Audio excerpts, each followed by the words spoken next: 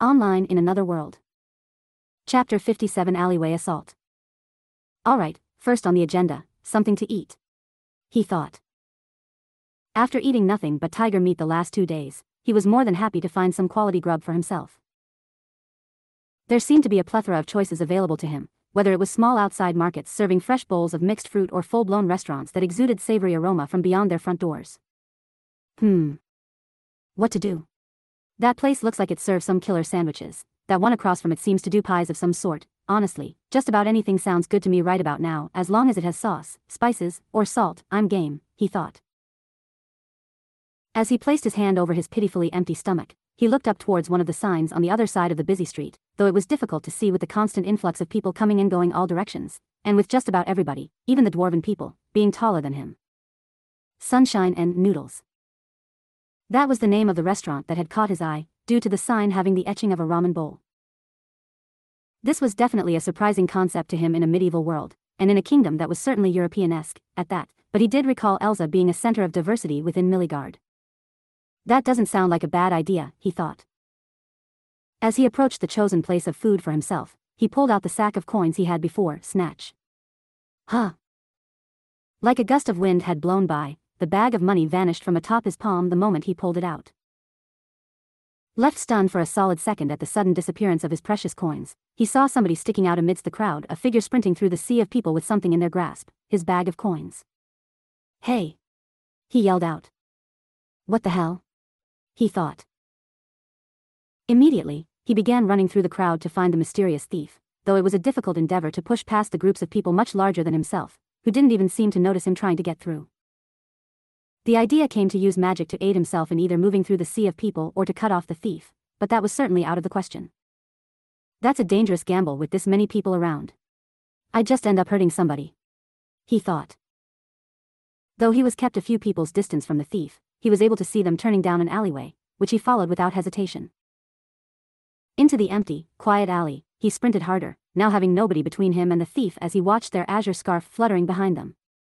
"Give it back," he shouted. Of course, spouting such words was only a pipe dream, but somehow the thief actually stopped, turning around and facing him with a confident smile. He stopped as well with a surprised expression, catching his breath. Wait, they actually listened? He thought. To his surprise, the thief was actually a young girl. She wore a half-top of dark blue fabric which exposed her navel with black shorts that resembled something a cyclist would wear, and golden locks kept in a ponytail. She looked at him, standing on top of a crate with confident, sapphire eyes as her leather glove-covered hands bounced the sack of coins in her hand.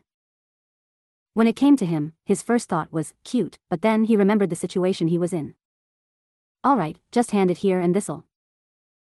But, he realized the errors of his hopeful thoughts as the small thief snapped her fingers, causing a few more figures to come out that were hidden in the dingy alley. He. He's got nice clothes, might have even more money. Looks like we found a lil lord. The sleazy words came from the three figures that revealed themselves, quite unmistakably low-life thugs. There wasn't even any attempt for them to hide their identities with masks or the like, proudly displaying their malicious smiles to him. The three thugs all possessed wildly different builds. One was lanky with hardly any meat on his bones, but he drew a large, curved knife that certainly compensated for his flimsy physique.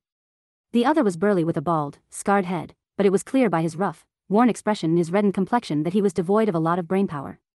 Lastly, the third was stocky, possessing a height that was even shorter than himself, but he withdrew a slingshot from under his gray jacket. Just my luck, isn't it? He thought. Get M. The girl ordered, pointing right at him. Just like that, he was being rushed at by the three thugs, who didn't seem very hesitant to swarm a 14-year-old boy. TCH. He clicked his tongue. I didn't want to do this, but I guess you aren't leaving me a choice. He thought. Lifting his staff upward, it seemed as if they suspected it wasn't even used for magic, since it was held in the hands of a young boy such as himself, but they were certainly proven wrong as a blast of wind emitted from the tip of the staff. Whack. The burly, bald-headed thug who was at the vanguard was blasted back, knocking into the other two thugs as they were sent flying back down the alleyway. What the? You're a mage? The sapphire-eyed girl yelled out in surprise. He held a stern expression, looking towards her with his amethyst gaze. I am. So, return what's mine before I resort to less gentle spells. The girl looked annoyed for a moment before replacing that expression with a smirk. Ah. You may know some magic, but you're still just a brat. Brat. He was left stunned for a moment before retorting. Who are you calling a brat? You look the same age as me. No, you look younger. Huh. The girl seemed offended. I'll have you know I'm mature past my age. You're just a sheltered brat. Either way, get up, you idiots. Stomping her foot down, the blonde-haired girl yelled out to the trio of thugs that had been knocked down, prompting them to slowly and groggily get back up to their feet. Jerkich, damn, that's smarts. The bald thug groaned, rubbing his head as he stood up. The lanky, red-haired thug coughed, getting up as he rubbed his back. Lose some damn weight, you oaf. I almost died right there. Huh. It's your fault for being right behind me. The bald man retorted, spitting as he talked. On the other hand, the stocky thug was still laid out on the ground, having been the one to be caught beneath the other two, which had really taken the life out of him. Hey, get up, Ratio.